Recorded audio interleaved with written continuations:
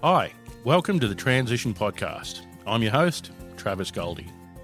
Are you worried about becoming a civilian again?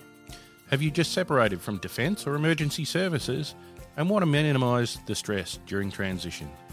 Then this podcast is for you. We interview people just like you that are doing fine. No flyers here. These are everyday people like you who have just stepped out of uniform at some point.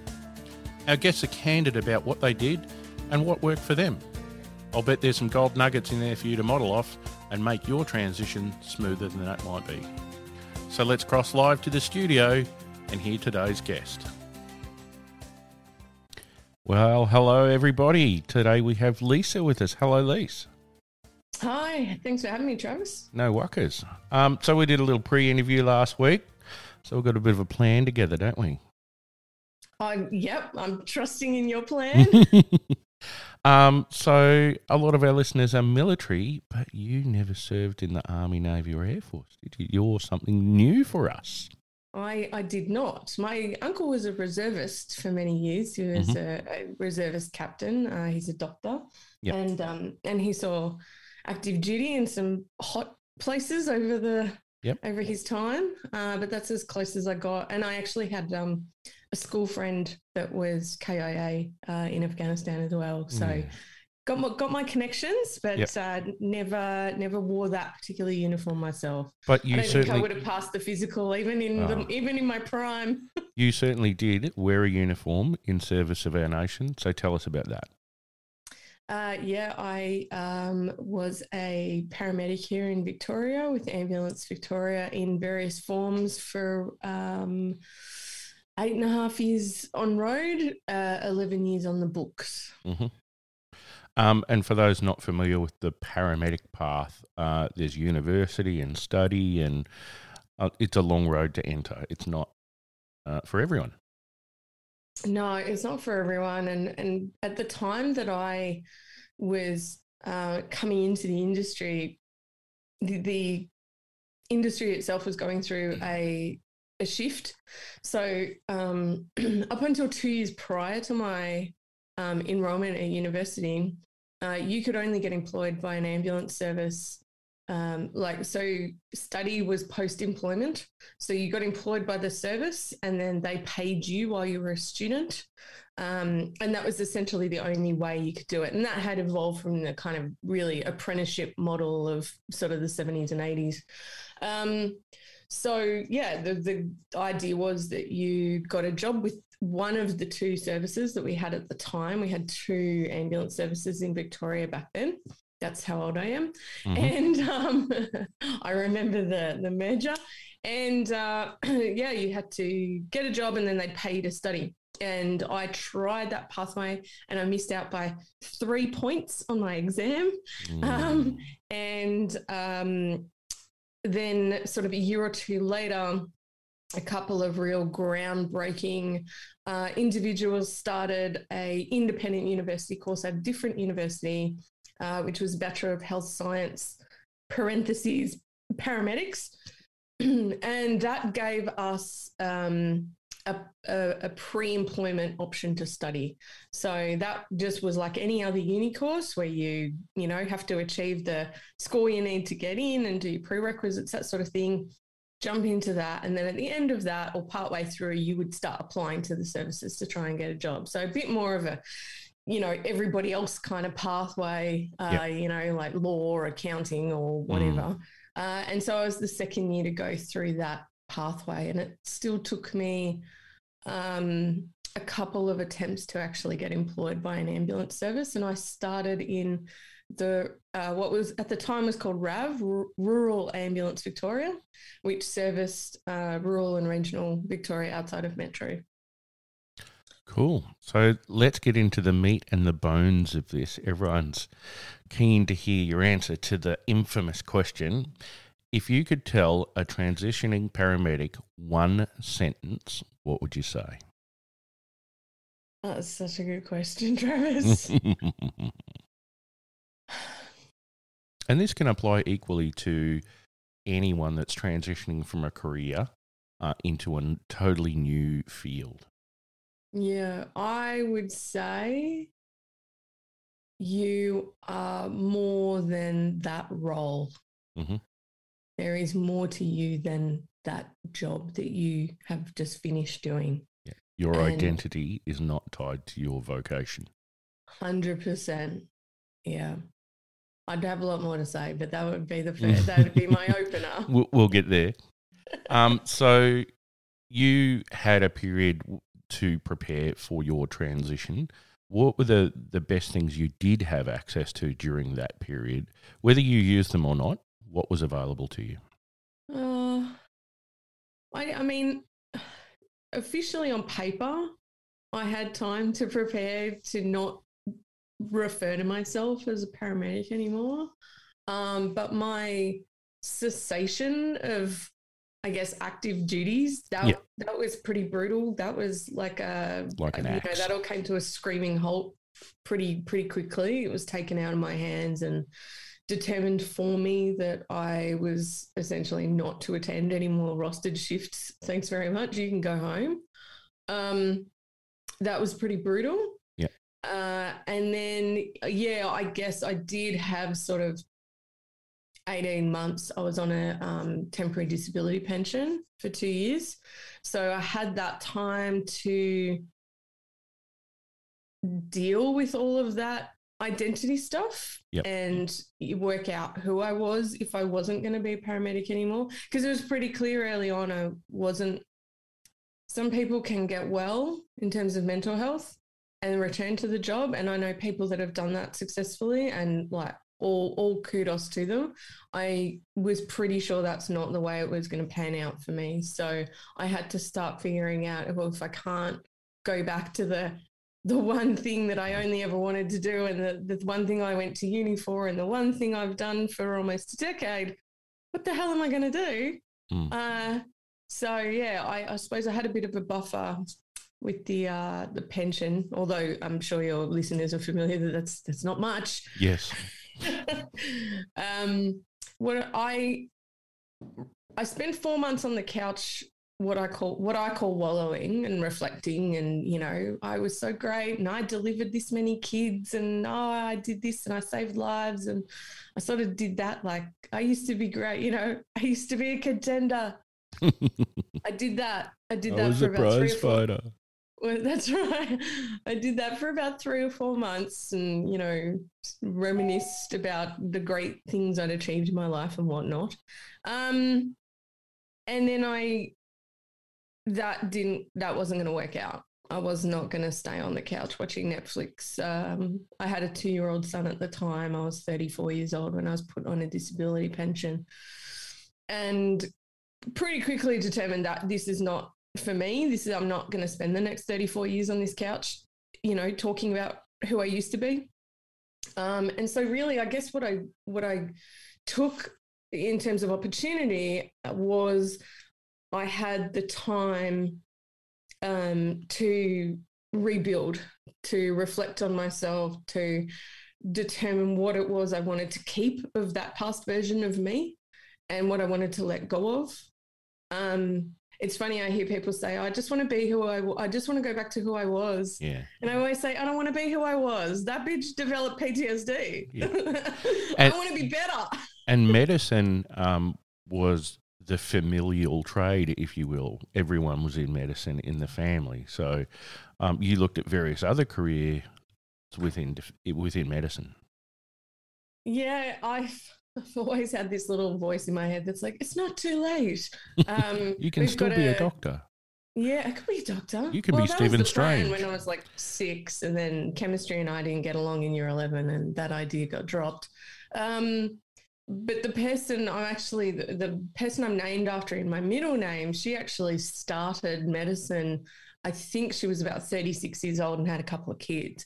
And that's when she began uni to be a doctor, and ended up being a professor and a lecturer at universities. And she actually had a massive influence over a lot of doctors that are now practicing, because they all sort of went through her classes. And she started quite late. She'd had her family and all that. So there's always this little voice. It's like, it's not too late. She did it. Why can't I? Yeah, why not? Mostly because I don't like academics. Not the people, the Yeah. study. Says the 3-year degree person.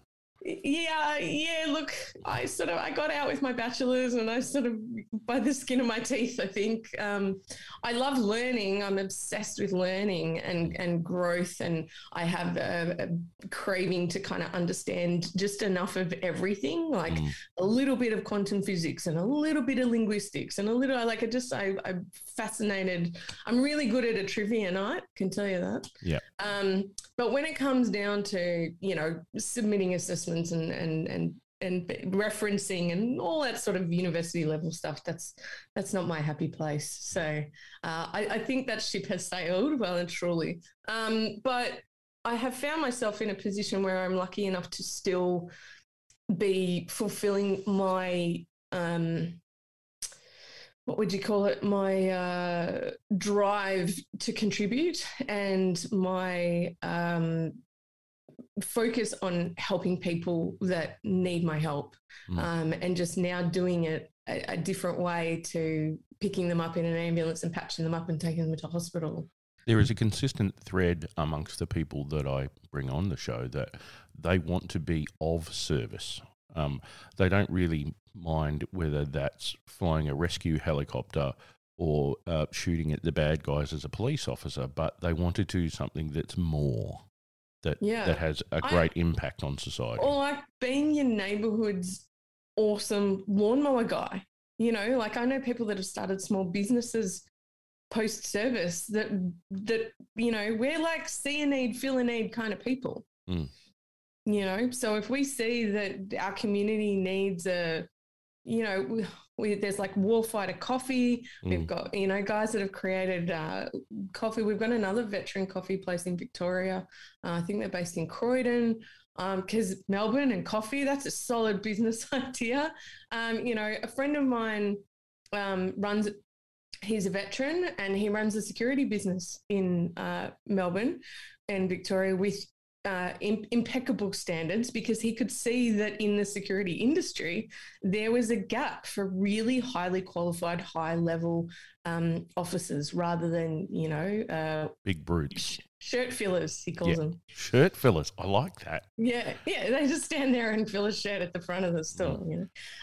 So what he provides in terms of security is over and above the average, because he's taken those skill sets that he's used, he's finding other guys that are post-military and giving them a really, a job that fulfills them in that way, like you said.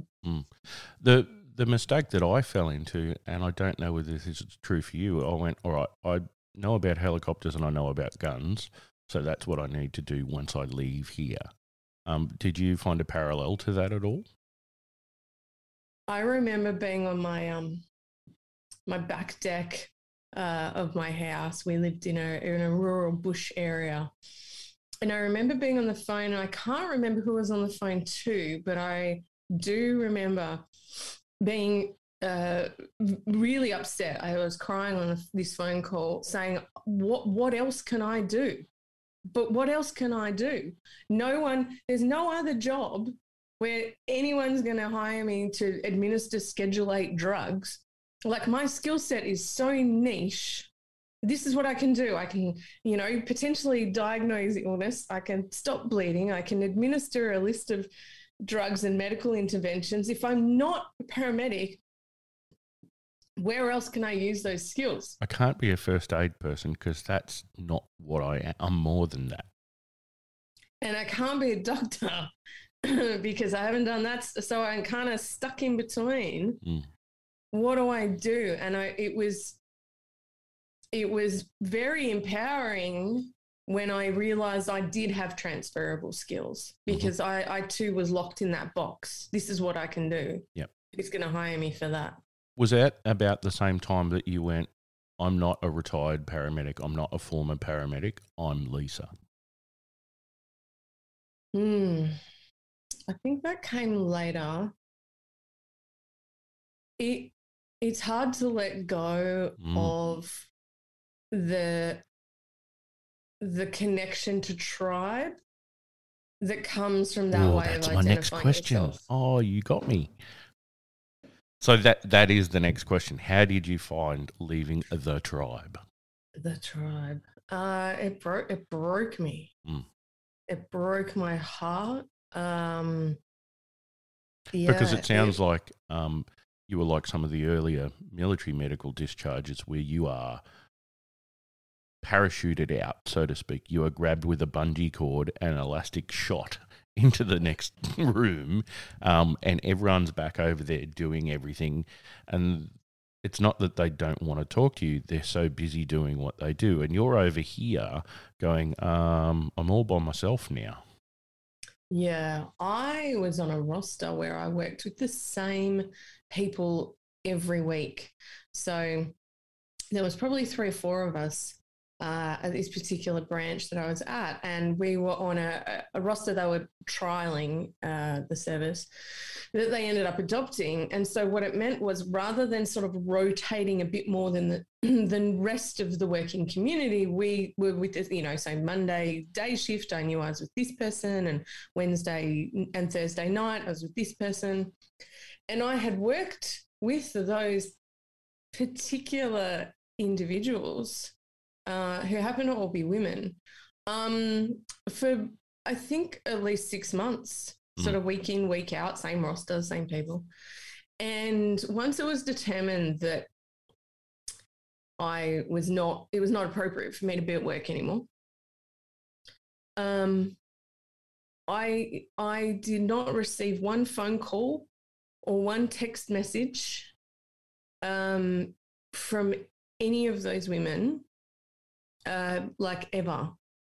I used to say for the first 3 years, but it's not like they rang me after 3 years, like ever. I've not spoken to any of them again, except one I bumped into at the local shopping centre.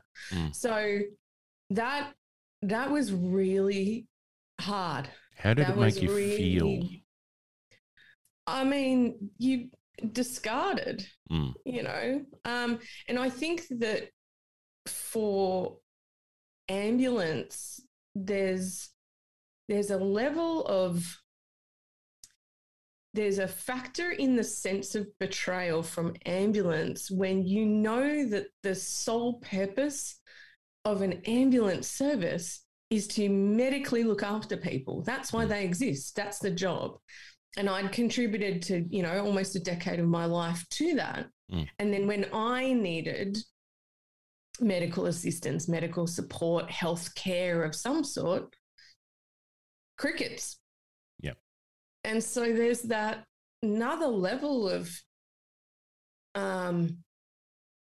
it was almost bewilderment. I couldn't believe that I mattered so little to an organisation that I'd given so much. If I think about the personality types and the styles of people that nurses, doctors, because I worked in the military for a little bit, and medics, they all care. They're caring people. So to go from people that you go, these are really empathetic, really caring people, and obviously as a paramedic, there's sometimes you have to shut that down and cut through the bullshit too. But I could see that betrayal. There's a level of vulnerability that you have to be comfortable with to be that empathetic. There's a level of openness and rawness to be fully present in someone else's discomfort or pain or grief, to be really good at your job. And when I started my career, no one had explained to me the difference between empathy and compassion.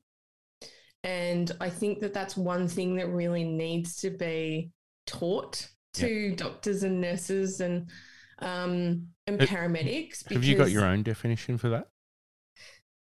Empathy is sitting in someone else's shit with them. Mm-hmm. Sympathy is standing there going, oh, that's awful for you. You look at you sitting in your shit. And compassion is, that doesn't look good at all. How can I help you get out? Yeah.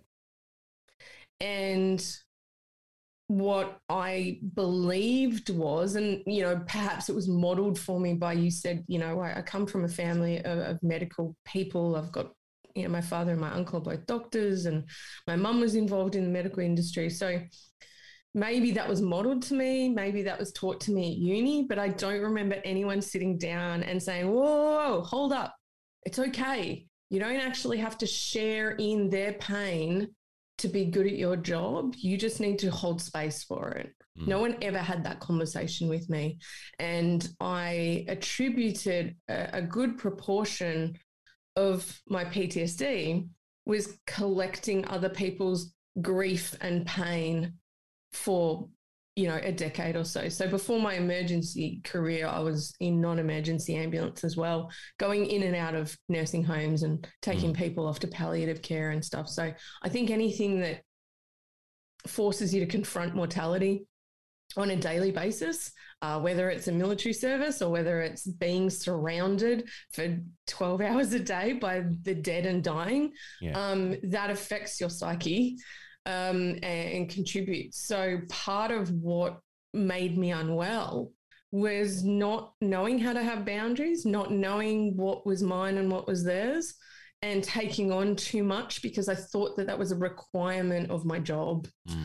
And I ended up collecting other people's grief and sadness and loss, and it turned into a big ball in my stomach because I also didn't have any skills in terms of discharging that or downloading it or getting it out. So I just collected it for a decade. That would absolutely lead to a mental health crisis. And the thing that often occurs to me is a soldier will deploy somewhere, they're in the war zone, they come home from that. For a paramedic, that you're not necessarily getting shot at, but that stressful environment is every day, and the visceral images within meters of you, when you think about road trauma or any of that terrible stuff, it's every day. It's every day. And also you potentially getting assaulted, verbally or physically. I was physically assaulted at least twice two significant times on the job. The police asked, it was New Year's Eve. I'll tell you one quick story. It was New Year's Eve. I think you'll appreciate it. And there was a guy drunk too much, and he was at the back of the pub in the car park, and they, everyone had packed up and gone home. So the police had arrived and we had arrived, and we put him on the back in the stretcher and put him in the back, and he was pretty close to fully unconscious. So I was talking to him as I always did, I'm just going to put the blood pressure cuff around you and whatever. So I grabbed his arm to put the blood pressure cuff around. He came to life as if resurrected himself and just started attacking me and punching and kicking. And so my partner managed to grab one of his legs so I could get out. I was sort of trapped where I was in the back of the ambulance, the way it was set up, as stuck. And I put my arms up to shield myself, ended up with some pretty decent bruising on my arm. And the police, the doors all flung open and we burst out. And the police were still there, and this police officer said to me, is it okay if I spray him with capsicum spray? Is it okay if I spray him in the back of your truck? Because it'll have to be decontaminated and whatever. And I said, you can shoot him for all I care. I thought, you know what, mate? I was on your side. I was here to help you. I was on your team. And you threw that in my face. So, whatever happens next is on you, dude. So they sprayed him and he ended up in the back of the divvy van. He slept at their place for the night instead of the hospital. So, okay. Good choice, bro. Good choice. Yeah, nicely done. Yeah. So, there is that threat of physical harm, physically being at risk, which is not something you certainly I didn't know I was signing up for. Back in, I probably shouldn't tell you what year. Yep, that year. At least, it's talked about a lot more. We've since had ad campaigns and things for that, but I didn't know when I was, under 25 that was, I thought everybody would be happy to see the paramedics. We're the good guys, right? Apparently not for everybody. One of my biggest fears is that one day they're going to have to give paramedics a taser. Yeah, it's been discussed for years, and most of us AMBOs push back against it. That's not, we don't. I mean, we've had crews where we've had one paramedic and one police officer on a vehicle, and they respond. Wow. So there's certain places that's been trialed, and now they have body cameras. Paramedics a lot of them are carrying body cameras. So I mean, that's scary. That's not what you signed up for. There's a reason we became paramedics and not police officers. To your point of, you know, working within a community that you kind of can't go home from because you work there. I think that's part of why police officers and paramedics and fireys and SES and tow truck drivers have difficulty in some of the aspects of the medical model advice of, you know, avoid your triggers, try and stay away from, you know, areas that sort of set you off. By the way, I hate the word triggers. And okay, if I, you know, not to diminish active service overseas at all, but it's a different model. You can't treat the flu differently for different people in different environments. You know, if you've attended a cardiac arrest or some sort of you know, anything to do with kids is of course, you know, sort of the worst thing we can all imagine. You know, some sort of awful job at the local shopping centre where you also, you know, finish your shift and go and buy groceries at the end of the day. Where do you shop? You know, like if that's a place where things come back to you and, you know, induces flashbacks or whatever else. But that's where you got to get your bread and milk. You know, you can't, particularly in a small community. So I was in regional Victoria for 5 years. There's fewer options. You can't just like, oh, I just won't take that road. I'll go around, you know. And I'm probably, you know, I'm sure we both know people that go the long way and there's an extra half an hour to their trip because they can't go past that tree or that intersection or, you know. And it can be just getting in a car. It's not the road you're driving down. It's I'm in a car, there's threat. When do I have to pull up and help somebody else that's had a crash?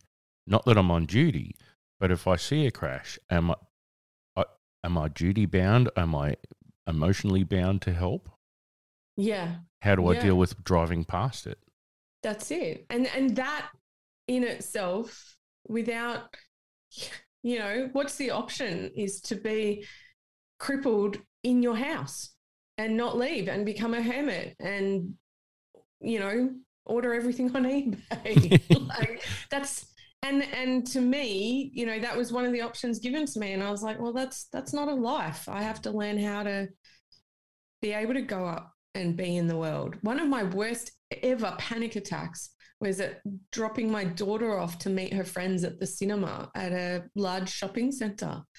And I don't know specifically what it was other than just complete overwhelm of noise and people. And, you know, obviously my nervous system didn't feel safe. And I ended up crumpled on the floor, you know, in a ball, hysterical, trying to merge into the wall or the floor. Yep.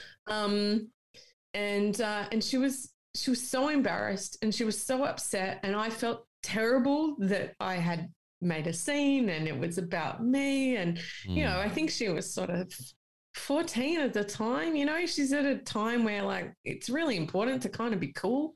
Yeah. And there's mum having a complete hissy fit on the ground, you know, and everyone's standing around and, it was, and I insisted on spending the rest of the afternoon there. I wouldn't go home. My husband said, we can go home. We'll just drop her off and I'll come back. I was like, no, we're here.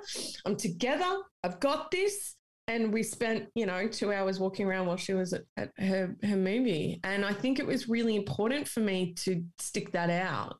I had to prove to myself that I could do it and I didn't have to run away, as terrifying as the entire afternoon was. Was that your own form of exposure therapy? Yeah, probably. Yeah, I'm pretty stubborn, Trav. Like, have been my whole life. I'm a bit of a hard head. So we've talked about some stuff that was not easy to do. What was easy to do when you rejoined society eventually? Because you're doing okay now. Yeah, I'm great now. I think for me, redefining my sense of purpose was really crucial. Like we spoke about, that desire to contribute and to be of service. I think being able to work out how to channel that in a new direction, and seeing that there was a pathway in that. And that is what you do professionally now with the business that you run. Yeah, so that is working with people with trauma and helping them heal in a way that perhaps they haven't necessarily tried before. So often I will get people calling me saying, I've tried everything. And I go, well, we've never spoken before, so you haven't tried everything. Tell me what you've tried. And I get the shopping list. I've done the psychologist and the medication and the psychiatrist and the CBT and the DBT and all the ECT. acronyms and names and the EMDR. And I've tried all of it. And we need to put a list of all those at the end of the episode so people are like, what are all these TLAs? Yeah, that's right. What are all these? We need an acronym collection dictionary. Yeah. And they say, oh, I've tried all that, or I've been to the psychologist for 5 years, or, but my judgment frame, my assessment of how is this going is functionality. If you get a diagnosis of something like anxiety, and you can go to work and you can be an active member of your family and you can contribute to society and you have anxiety, then where's the problem, right? It's not affecting your functionality. You can sleep, you can eat properly, you exercise, you manage it, maybe or maybe not, you take medication, but you can function to a level that you're happy with. So be it, if it ain't broke, don't fix it, right? Whereas if people come to me and say, well, I have this, label or diagnosis or whatever, someone's told me this is the name for what I'm experiencing, and it's causing these problems. I can't work and I can't drive and I can't this and okay, well then your functionality is poor. That's an issue. That's what we need to have a look at. So that's always the gauge for me, rather than the collection of labels or diagnoses. People call me, do you work with depression? Do you work with PTSD? I'm like, no, I work with human beings. Some of them are currently experiencing symptoms of this group of things, but I don't work with diagnoses. I work with people. Yeah. So did you have an epiphany? At some point you went from sitting on the couch saying, woe is me, to now helping other people. There must have been a decisive point where you went, hang on a minute, there's something very wrong here that I can change.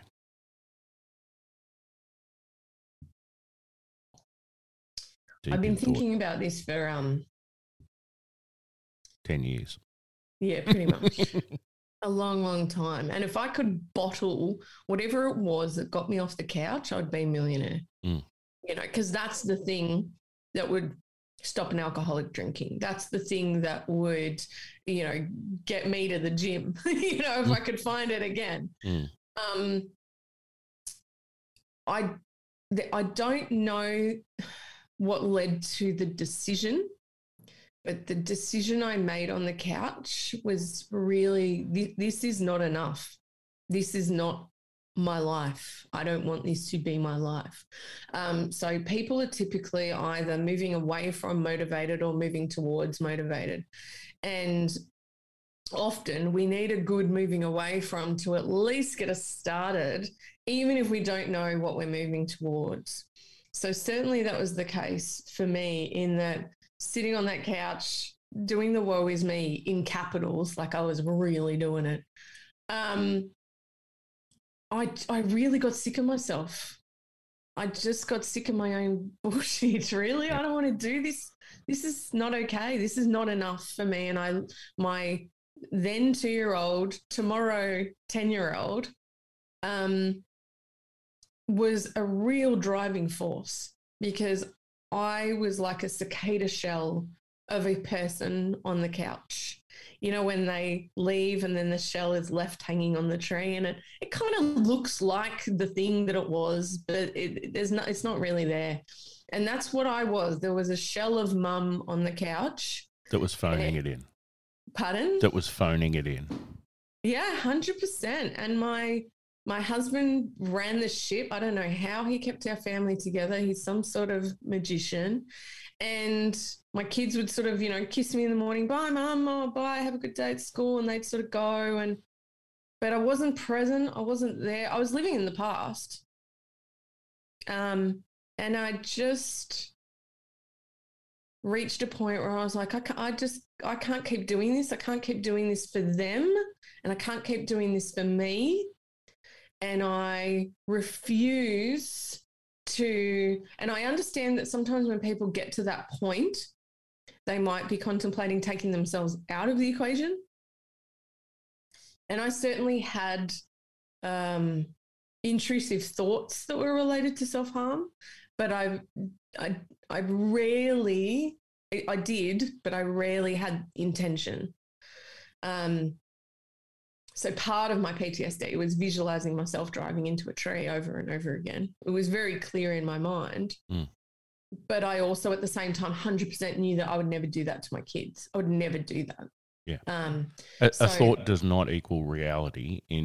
When you're thinking about, I just want the pain to end, that is where the thought comes from. It's not because you don't want to live. Almost every person that I have ever spoken to that tells me in a therapeutic sense, that tells me that they are suicidal, is because they'll enter with that. I have suicidal thoughts. Okay, tell me about those.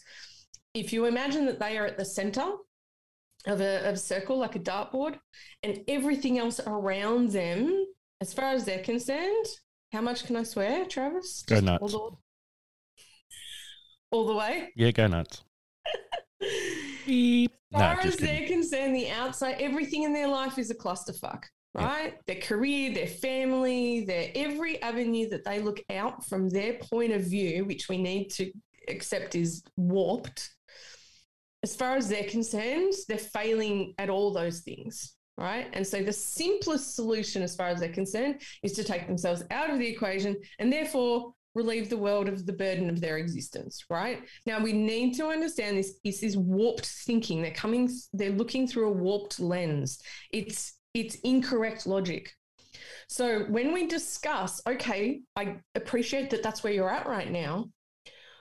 If you were engaged with your family and you had good relationships and good communication skills there, and you had some sort of direction or purpose to do with your life path and your career, and you were getting your physical health back and you were eating well and moving more and all those sorts of things, and this and this and this, would you still be suicidal?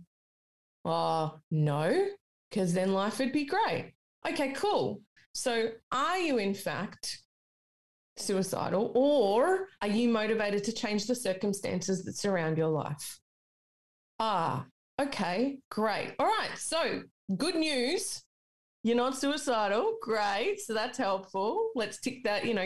I think it's important to shed those labels if they don't serve you, because once you're sort of branded with that, you carry it around. So understanding that sense of I can't do this anymore, it's the this that you need to change, not the anymore, right? So if you can't do this anymore, do something else and make the changes in those circumstances around. So get up and go for a walk. Control what you can control. We can't control a lot in our world. We can control our thoughts, our words, our actions. That's pretty much it, right? You can't control those things in other people. You can influence and model, but you can't control them in other people. You have 100% control over your thoughts, your words, your actions. And your actions include, what are you putting in your face? How much are you moving? Right? Yep. Yeah. So when you really pull people down and what have you got control over? Because there is a sense of loss of agency with all of this. You've had the army or military service or emergency service tell you what to wear, tell you when to turn up, tell you what to do, give you a set of protocols or guidelines to work to. And then that's all gone now. And so you need to reclaim that agency. You need to reclaim that control over your own life as part of that transition is going, right, I'm actually in charge. And that's kind of, for a lot of us, an unlearning. Yep. Because that got taught out of us in our training. We are drilled to go, if this happens, do this thing. There might be a protocol, a manual, whatever you want to call it, but you know that when X happens, you need to do Y. And when all of a sudden Y happens and you don't know what to do, that's very confronting. Yeah. Yeah. So part of that redefinition of self is developing in some way your own standing orders, right? If I feel like this, then I need to do this. Okay, cool. You know what? Write it down, stick it on the fridge. Whatever helps you know that if I feel like this, if I can, here's 3 things I can do. 1, go have a shower. 2, go for a walk. 3, if sleeping's not part of your problem, maybe have a nap, right? Because a lot of us oversleep to escape life, right? So work out for each individual, when I feel like this, what's something I can do? And ideally, it's an action taking, right? Sitting on the couch watching Netflix, as enjoyable as it is in the short term, is not action taking. One of the things I felt like is I'm now just a time traveler. I just have to do things to fill my day to get to the next day. And that's what I'm going to do. That's what I'm bound to. I am a passive member of society that just watches society happen from the outside, and I'm just traveling along on this conveyor belt. Yeah. It's not there's no vitality in that. It's not a passionate way to live. I spent a good period of time driving my kids to school, dropping them off, coming home and going back to bed. Staying in bed, either reading or social mediaing or whatever, pretty much until it was time to go and pick them up, with maybe a brief interlude for a bad food choice, and then go and pick them up. And then all the energy that I could muster was to do the evening stuff, school pickup, prepare dinner, have you done your homework, right? Before bedtime for them. And then I'd flake out on the couch, and that was my day over and over and over and over again. Weekends used to scare me because I was like, oh, they're here a lot. I have to be present. Yeah. And I think that's why, if I was still in that state, this current situation, for a lot of people in and out of lockdown, it's really difficult. Paramedics gave you some skills that we talked about the other day that have served you surprisingly well. You learnt to do some things and you now use them every day. What are they? I'm using them right now. It's very ninja. Public speaking. So when I was trying to work out what are my transferable skills and what did I learn doing that for 10 years or so that most people can't do, it's a pretty well known fact that most people have a fear of public speaking. I think it's the number 2 fear on earth. Number 2 after death is public speaking. Yeah. Well, it turns out that for me, walking into other people's homes and workplaces day in, day out, 6 to 8 times a day, over and over again for years and years, and needing to take control of the situation and delegate tasks, and you go and get her medication and you grab some 90s and we're going to do this, and taking control of that situation. And you probably did that 10,000 occasions. Oh, probably more. I don't know. And what other jobs when you practice something 10,000 times are you not a master of it? That scene control stuff that you learn through that. And, there are similar, if not identical, skill sets in military roles where you've got to make decisions really quickly and threat assess and prioritize and triage, either it's not strictly a medical skill. What that gave me was I became impervious to to standing up the front of the room and talking. I'm like bulletproof. I get nervous because I want to do a good job.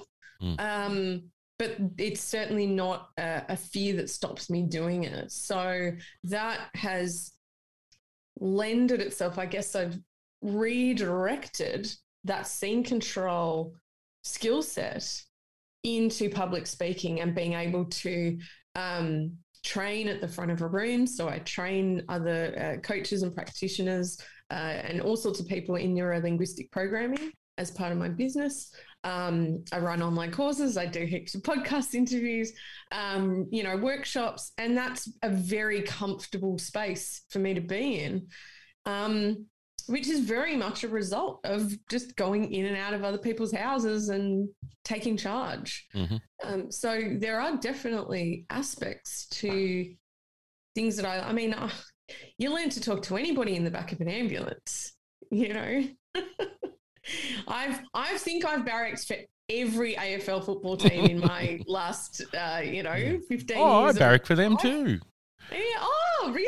Yeah. No, I go for them as well, right? Because I actually don't follow football teams, so I don't care, So whatever works at the time. I'm not into football. What do you like? Oh, yeah. No, I've seen that, And you find ways to make people comfortable. And now as a coach, most of the feedback I get from my clients or people that jump on a call with me, I have this ability to make people feel very comfortable very quickly, which is great because it facilitates that vulnerability and that opening up and raw honesty that I believe is a real shortcut to healing. And there's lots of people that will spend a long time in psychologist's office and whatnot because they're holding back and they don't really like their therapist. And they're like, oh, yeah, but I don't know anything about them, but I'm supposed to go in there and spill my guts. So they spend a lot of sessions week after week, your 50 minutes, just working towards feeling comfortable to tell those stories or to share the pain or the difficulty or the challenge. Whereas I find that we do that quite quickly. My clients and I do that quite quickly. We get on a call, we get on like a house on fire and they're like, oh, and they just, tell me their story and spill their stuff. And also I only require that once, essentially. So the way that I work, we don't do that every week. We don't keep talking about the worst days of your life. Tell me about your father. Yes, lay down on the couch. Yes. So I do one history taking session, which is the big sort of, word vomit. And I take heaps of notes. And then from the next session on, it's solution based. We're working on healing and moving forward. It's not about sitting in that week after week. And that's why people seem to progress a lot quicker, or one of the reasons. So listening to you now, I would think that some people would go, she's perfect, she's got it right. Do you still struggle? I have what I consider to be a regular mum level of anxiety around my kids. I worry about their safety. That's called being a mum. That's called being a mum. Yeah, well, that's it. And I think it's important to recognise that if you have been diagnosed with an anxiety disorder, that doesn't, every time you get nervous or anxious or worry about your kids or yourself or your safety or whatever, that's not the disorder. That's being a human being. And there's needs to be allowance for that. I had a client that was diagnosed with anxiety disorder, and every time he got apprehensive, it was his disorder playing up. I'm like, nah, dude, like, you're just trying to stay alive. Like, that's entirely reasonable. Assessment of the situation. You should be nervous. So I think I no longer have things like nightmares or flashbacks. My number one symptom was anger. I was very angry all the time at everybody, and had real issues with that. And I found that really confronting. But I let that go.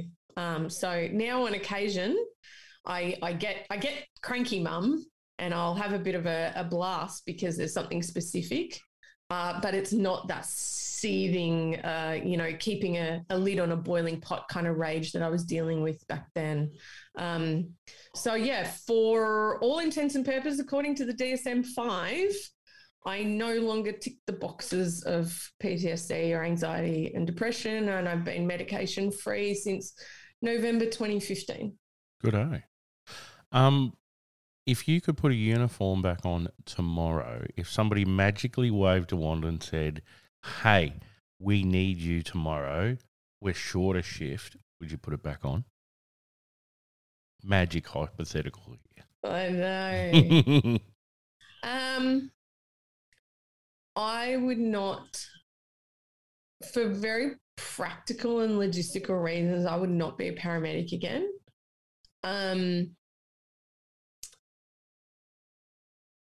It's a bit like asking a recovering alcoholic, 6 years down the line, do you want to get a job as a bartender? Part of my wellness strategy is to not put myself in those roles anymore. And, I'm really well. I'm not perfect in any form, but I'm really well. And part of that is that I don't have to deal with the idea of managing a pediatric death, right? And there's no guarantee that on day one, job one, that's not what I'm getting. So it's just not putting myself in a situation where I'm at risk is part of my strategy to stay well. The question that I normally ask next is very veteran-centric, but I have a paramedic version. And the question is, if World War III started tomorrow, would that change your decision? So imagine you live near a train line and there's a massive train crash and a huge mass casualty event. Would you run over and help? 100%. Yeah. That's a much easier question to answer. Yeah. Yeah, of course. I mean, I still stop at accidents, slow down, make sure everybody's out of everyone's walking around. Okay, we can drive off, Yeah. I still do that. And I think that I will always be that person. Mm-hmm. But it's with a very different intention than it used to be. So I'm going to change gears. We're going to go fifth gear now. We've been in third and fourth for a bit. So a lot of people change from those service careers into business and have trouble adjusting to selling themselves and whatnot. Do you consider yourself an entrepreneur? Yeah, 100%. I do. And how do you frame that? Say that again? How do you frame that for yourself? For at least the first 5 years, I really struggled with sales. Coming from a service-orientated background, I think it was confusing to me to work out how to be of service and not be a servant.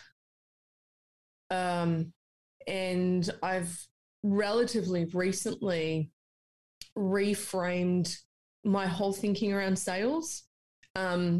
I now don't have sales conversations in my business. I have value conversations, and I offer opportunities for solutions. Mm-hmm. So, and that's no different to being in the medical field. You see an illness and you offer a treatment.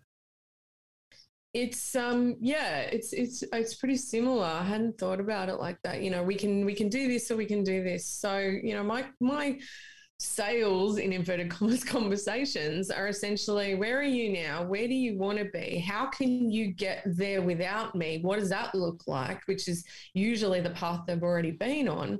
And the prescription, which is, well, if we were to work together, this is kind of how it would look and this is what it would look like.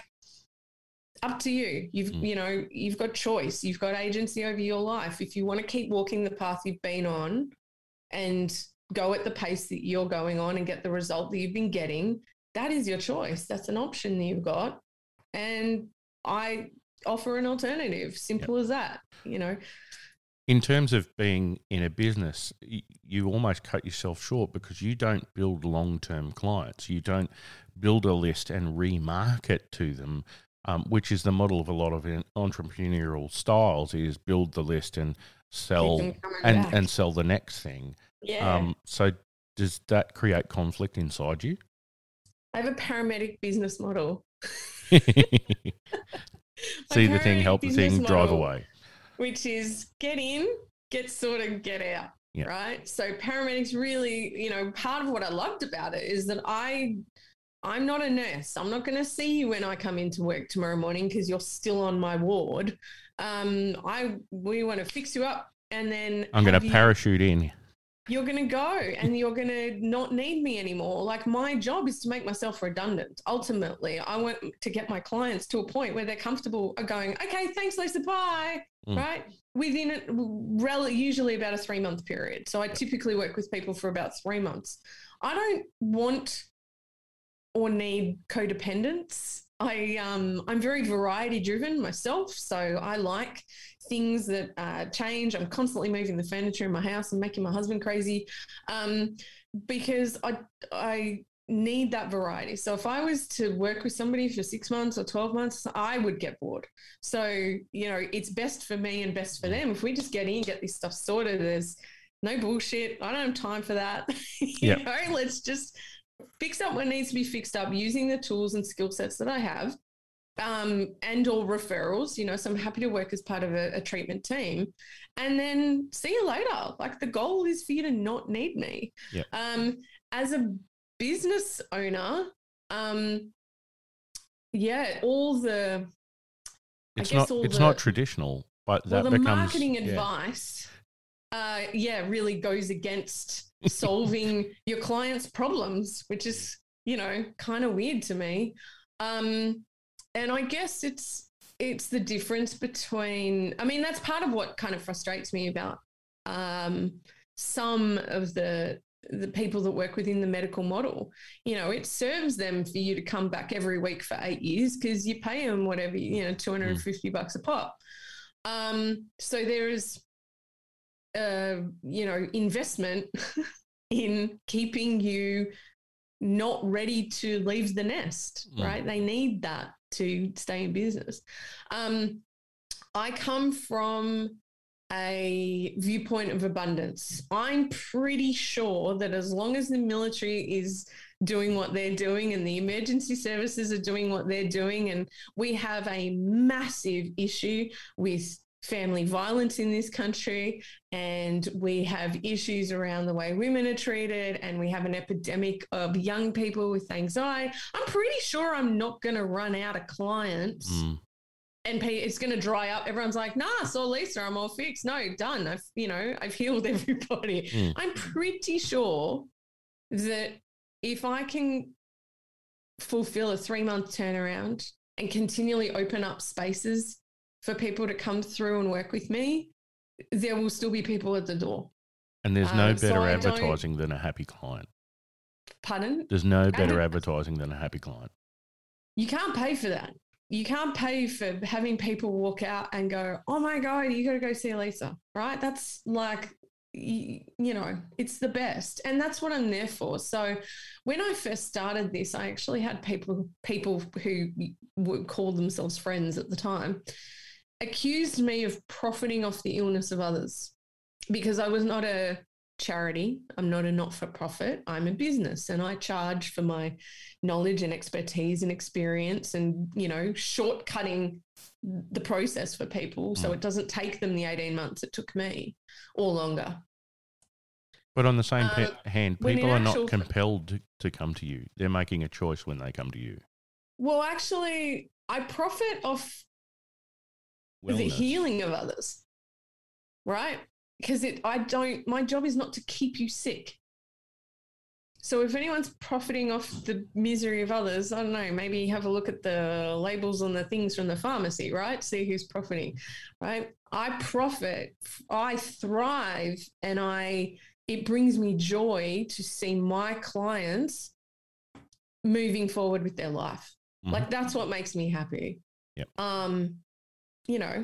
And I have stopped apologizing for running a business around that. And I recognize that there's value in my life experience and the way that I've condensed it and the way that I've filtered it through, my mindset. And then I can deliver that in a very compact, concise, step-by-step process, rather than each individual having to just throw shit at the wall and see what sticks in terms of what works for them in terms of healing and recovery. I don't think or my process is a magic pill.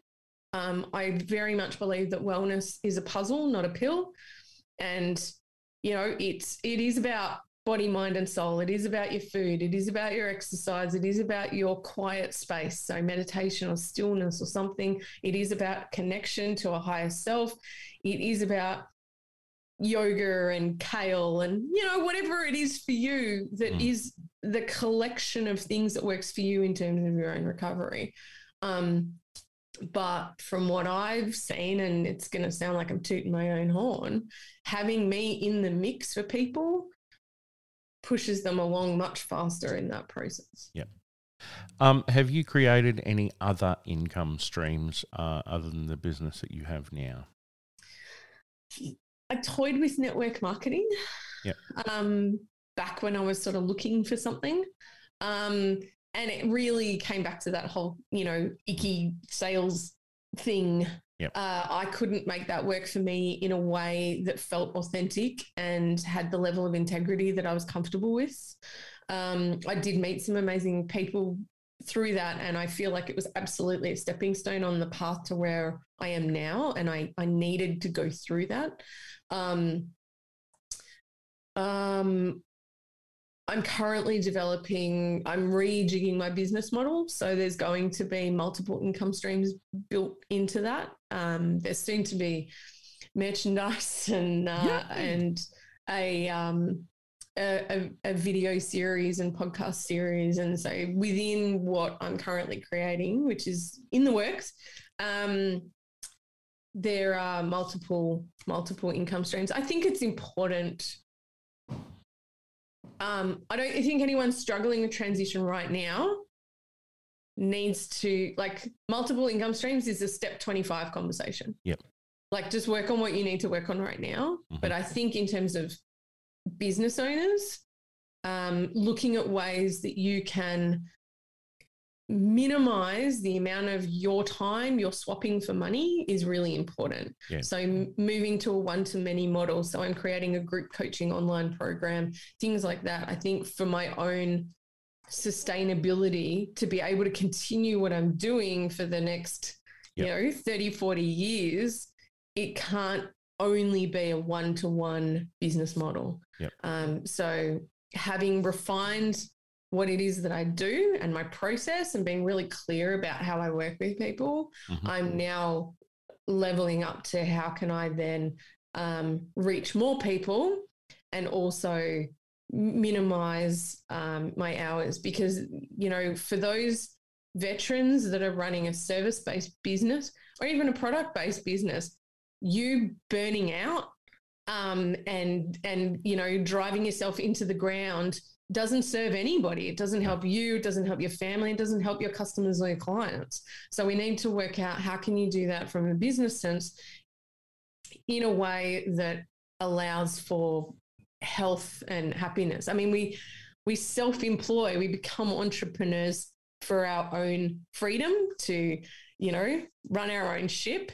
So don't steer your ship into the iceberg, you know, like make sure that whatever you're creating just in a way that supports you rather than just gives yourself a really hard job and you're working 18 hours a day. One of the things I did, this podcast is new. It's the second podcast I've got. The other one is so niche that it can't even be defined as a niche. It's that narrow. There's like 150 people in Australia that do it. But that taught me a lot. And what I'm getting now is people are like, oh, you're really good at podcasting. You should run a course. So I'm exploring running that as a passive income stream where I can film some videos and write some web pages. And everyone has something like that in their life that they're good at. Absolutely. That could be just a website that people go to. They don't need to buy your time. Yeah, 100%. And I think turning service, so like a service, like a podcast or what I do, like into a product is a really clever way to create another income stream. And we live in a time now that if you can get over any mindset, you know, beliefs that you have around the tech, you know, and then the technology and your ability, I don't know how to build a website and I don't know how to do, you know, all that sort of stuff. If you can shift past that, so either work on it yourself or get a mentor. And I mentor other coaches in business as well. So I've been having a lot of these conversations lately, like how do we maximize this? The technology is out there and it's easier than it's ever been. So there's ready built platforms that you literally upload your content to, and they have all the bits and pieces built into it. You don't necessarily have to learn 5 different pieces of software or apps, you know, to send out your emails or to receive payment or whatever. You know, there used to be 4 or 5 things that you would have to master, whereas now there's these all-in-one platforms where you just load up your stuff, you've put in your settings, and it's easy, it's ready to go. So, you know, with everything that's a new skill set, there's a learning curve, right? But it's not insurmountable. I love that. I think you should absolutely do that. And if you want help with that, reach out. I can't stall myself. It'd be super fun. It would.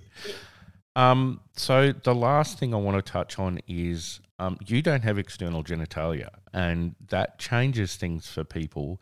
So have you got any advice for specifically females with PTSD or transitioning that is different to what you would tell the dudes? Yeah. Yes, well spotted, especially considering I'm fully clothed. For all the listeners. Sorry, I assumed your gender. Assumed that I have internal reproductive organs. Well, you did say you've had babies, so I can draw some conclusions from that. Yeah, I did do that. I think, I mean, there's a huge amount of overlap. All the stuff we've spoken about, like loss of tribe and identity and all that sort of stuff is, you know, irrelevant to gender. It crosses that boundary.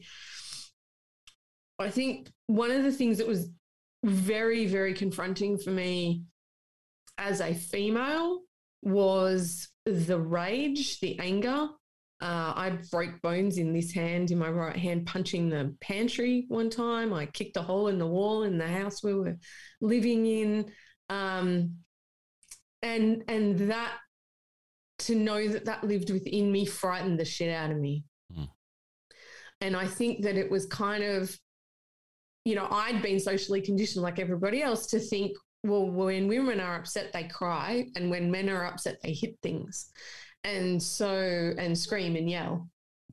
And I was screaming and yelling and crying and hitting things, but I wasn't just sobbing on the shower floor when I was upset. I was really, really ragey. And to be that angry, like I'm talking like Hulk style anger. And usually to the people I cared about the most, the people that copped it the most were my kids and my husband, And so dealing with that as a woman was really hard because there was self-stigma around anger, being angry, when it was a nervous system response, it was part of a mental health challenge. But I kind of feel like I would have been more comfortable if I'd just been crying all the time. Like that's allowed as a chick. So I think it's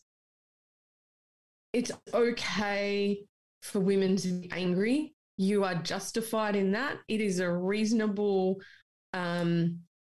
display or way of getting out that emotion. It's not just for guys. Obviously, safety is number one of yourselves and others. But women are allowed to get angry too. And I think we've probably seen that in the last 12 months, that women are real angry.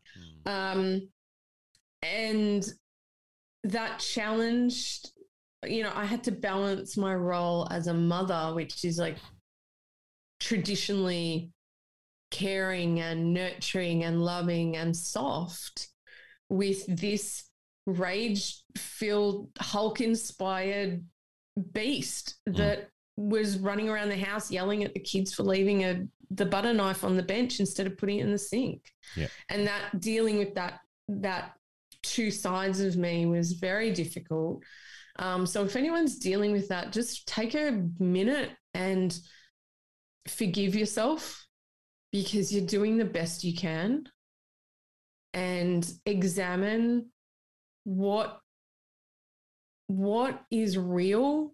What do you believe about what's allowed and how you're allowed to express yourself? Mm-hmm. And what have you taken on from society and movies and your parents and whatever about what's appropriate, and maybe put down some of those belief systems about how you should be behaving that are not helping you, that are just making you feel filled with shame because you're not supposed to be like that. And put that down and just work on accepting yourself and forgiving yourself for who you are right now, and recognize that you're doing the best you can with what you've got, and what you need is more resources, and start working on where can you find those resources. Cool. So we're at that time of the show now where you hear that little music in the background. We're near the end. This makes people cry. I'll miss you. You can always ring me again. It's okay. Okay, cool. We can Zoom. But yeah, thanks for being on, and thanks for giving that different perspective, because I don't want this show to just be about the army. I want anyone out there that is making a transition from one tribe to another to come on board. So thank you. Thank you. For those of you at home, if you want to reach out to Lisa, we're going to put some of the details in the show notes. You might be able to get something from her on a professional level. And yeah, I don't get a kickback from that. I probably should, but we'll talk about affiliate marketing somewhere else. What I do want people to do, if you want to support the show, tell a friend. Find somebody, share it with them. If you're a psychologist, if you're a client, I don't care who you are, share it with somebody. And if you really, really want to support me, I've got Patreon. You can go there. Bye, everyone.